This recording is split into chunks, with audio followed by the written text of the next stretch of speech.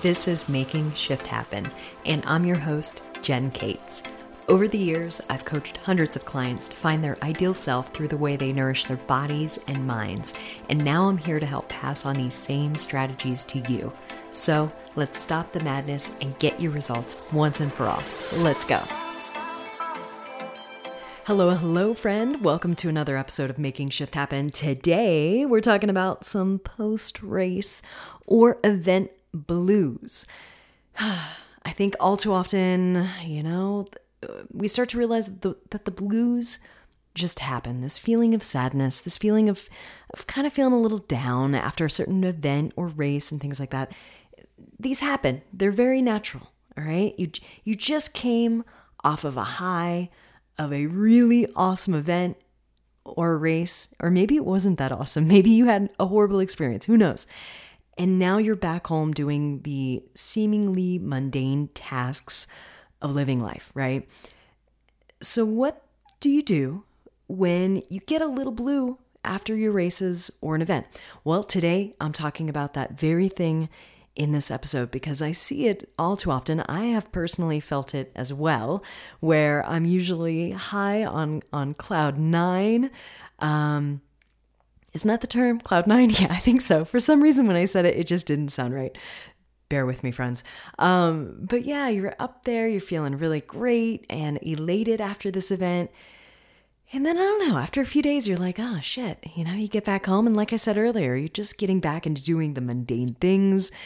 And before you know it, you're just kind of feeling a little blah. Maybe you're even having some difficulty getting back into your regular training and your regular rides and hell, even socializing to some degree. I mean, everyone's different and everyone's going to respond differently to this, okay? We're not all the same, which is a good thing. But, I know I've seen it myself. I've felt it myself. I've seen it with my clients as well.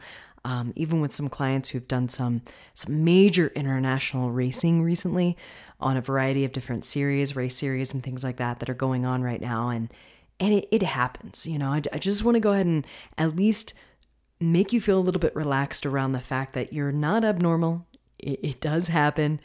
Hell, some people even experience this after getting their terminal degree, or going back and getting the master's degree or getting some sort of other certification or other coursework or something that maybe they've been looking forward to. And when that thing comes to a close, you can feel a little sad, and that's okay. Again, I'm not going to ask you in today's episode, nor am I going to suggest that you should tamp down this sadness and ignore it or use other coping mechanisms to handle it. By all means, I am not going to be suggesting any maladaptive coping mechanisms, but there are definitely some ways that you can go about kind of shifting your perspective just a little bit. So today we're going to talk about the 5 top things that I really find can help get you through that little hump of feeling a little blue after an event or a race, okay? The first thing that I really recommend is to celebrate it. Celebrate the living hell out of whatever event or race you were just in. Even if the event or race didn't necessarily go as planned, please celebrate its completion. I really recommend journaling about it, reflecting on it, even if it was just an event, and I don't mean just an event, to belittle an event that it is less than a race by any means. That is not the case. If anything, in my history personally, I've actually found events and especially international trips and things like that are around the bike, centered around the bike. Those have been more impactful for me and more reflective for me than actual races have. So that's just my experience. Maybe that's yours, maybe it's not, and that's totally fine. But I do really recommend at least journaling about it, or at a bare minimum, if you're not necessarily a writer or someone who likes to put their words down on paper, then at least reflect on the experience. What were your major takeaways? What were some things that you really enjoyed about it? What were some things that resonated for you? What were some things that didn't resonate for you? Okay. Now, this tip number 1, to celebrate it and to reflect on it, really goes hand in hand with the next tip, which is to use it as a learning experience. So this is why reflecting and journaling about your experience is so crucial in my opinion, because maybe you realize that you need some new habits or some new bike skills. Maybe you need, some mechanic work done on your bike, or maybe you actually need to learn a new mechanical skill if you experienced a mechanical on the course or at the event, or maybe you need some new gear. Maybe you need a new snack or hydration mix or a complete rehaul of your nutrition to try if your stomach was maybe upset or you didn't have any energy or, God forbid, you bonked on the ride or the race or at the event. Because believe me, mistakes happen. Races and events will likely be imperfect because striving for a perfect race or an event is absolutely meaningless since you don't have control over much, if anything at all, all right? If there's one thing that I can definitely say with certainty is that we just don't have control over anything, all right? Try to control what you're able to control. Control the controllables. Now, with this being said, maybe you also learned where your weak spots are, such as, technical climbing or climbing period. It doesn't matter because, again, there are going to be some things that will come to light, but you have to take that pause button. You have to press pause button and you have to reflect on your experience and kind of, see what the wins were, see what the successes were, see what the obstacles were, because with that awareness, that can make you so much stronger and so much better and so much more prepared for future events and races, okay? So again, celebrate it first. Definitely use it as a learning experience and reflect and journal about what about your experience was maybe, so in alignment with what you were expecting and maybe what wasn't in alignment with what you were expecting. All right. Let's jump to tip number 3 here. Set another goal. If your original goal was already met or the previous couple of reflection points that I already talked about highlighted some things for you, then hey, high five yourself and celebrate it like I outlined, but then push the goalpost a little bit further if you want to. Get uncomfortable. What's something that's maybe within your grasp, but maybe it pushes you just a bit more. Is there something that you want to do within your skill set, but it scares you a little bit to admit it out loud? We've all had that race where we've considered like, I would love to do that race someday, right? But then we're scared to admit it because it might be just a little bit past our comfort zone, might be really challenging because in the back of our minds, we're thinking, oh man, I'm kind of used to maybe winning certain events, or I'm used to placing in the top 10 or top 20 or whatever it is for you, right? Whatever that dialogue is for you. And then if you were to push yourself a little bit further or maybe go up a category in your racing or, get into the pro category or something like that, then you're worried, I'm not going to podium. I'm not going to be in the top 10. What's the use? And that, friends, is not the way you approach it, all right? It's not going to be ideal. You want to get a little uncomfortable. Again, I'm going to repeat this. What's something within your grasp, but maybe it pushes you a bit more? And, you might be a little bit scared to admit that you want to do it. Do it. Seriously, strongly consider doing this thing. You will be more regretful of the things that you haven't done than the things you tried or did, all right? Regret is definitely going to come more in the form of the things that you didn't do or try to do than the things that you already did. Because generally speaking, we are pretty good at using our experiences as a little bit of a learning tool for a lot of us, all right? 4th tip I have for you kind of goes hand in hand with the previous one, but set your sights on your next race or event. And if you don't have one set up yet, then see if you can determine a local event or, even just a local epic ride that you can do with your friends that maybe isn't necessarily a race or an event. You can still get an emotional high from doing a challenging ride and bonus points, seriously, major bonus points if it is with your friends or loved ones or whatever. Or maybe you're on a race team, then great, do it with them. Get their support, get them to rally behind you because maybe it's something that they've been wanting to do. They've been wanting to do this epic route and they just haven't had anyone to do it with. And all they need is someone to ask them to do it, and please keep in mind that events don't necessarily have to be these professionally organized events with, directors and things like that. And same thing with races.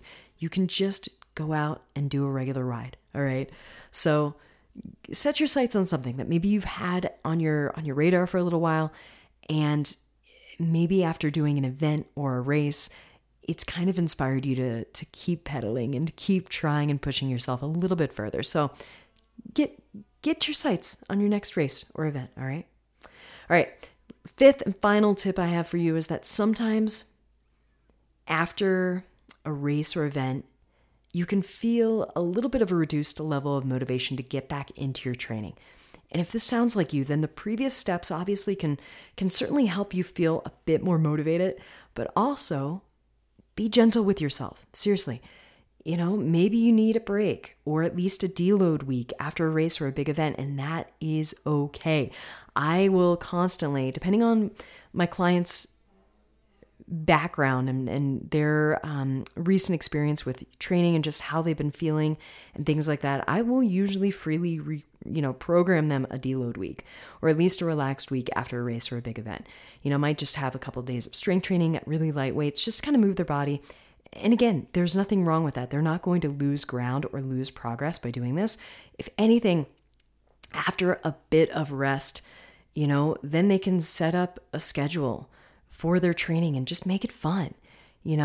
My big thing, and this is something I share with 100% of my clients, even my Shred Strong athletes, is to be sure that not every single session of your weight training and rides are all about training, for crying out loud. Please have what I call a soul miles day.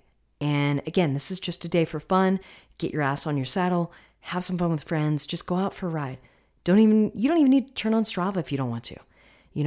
You have to be intentional about including some fun in your training, or else you risk getting burnt out. And seriously, to do this, you may need to just go out for a ride solo, or maybe with friends or your bike team or something like that, and just pedal. Maybe even work on some bike skills or whatever that looks like to you. All right. Now, I do want to go ahead and add a precautionary tip, because if your low point or depression or sadness or just, your funk, your blues after an event seems to last a little bit longer, or maybe it's impacting the rest of your life or energy levels or work, then it's time to potentially seek some professional mental health care, either locally, or now you can do it online through a variety of different sources, such as like BetterHelp and other groups that are online now.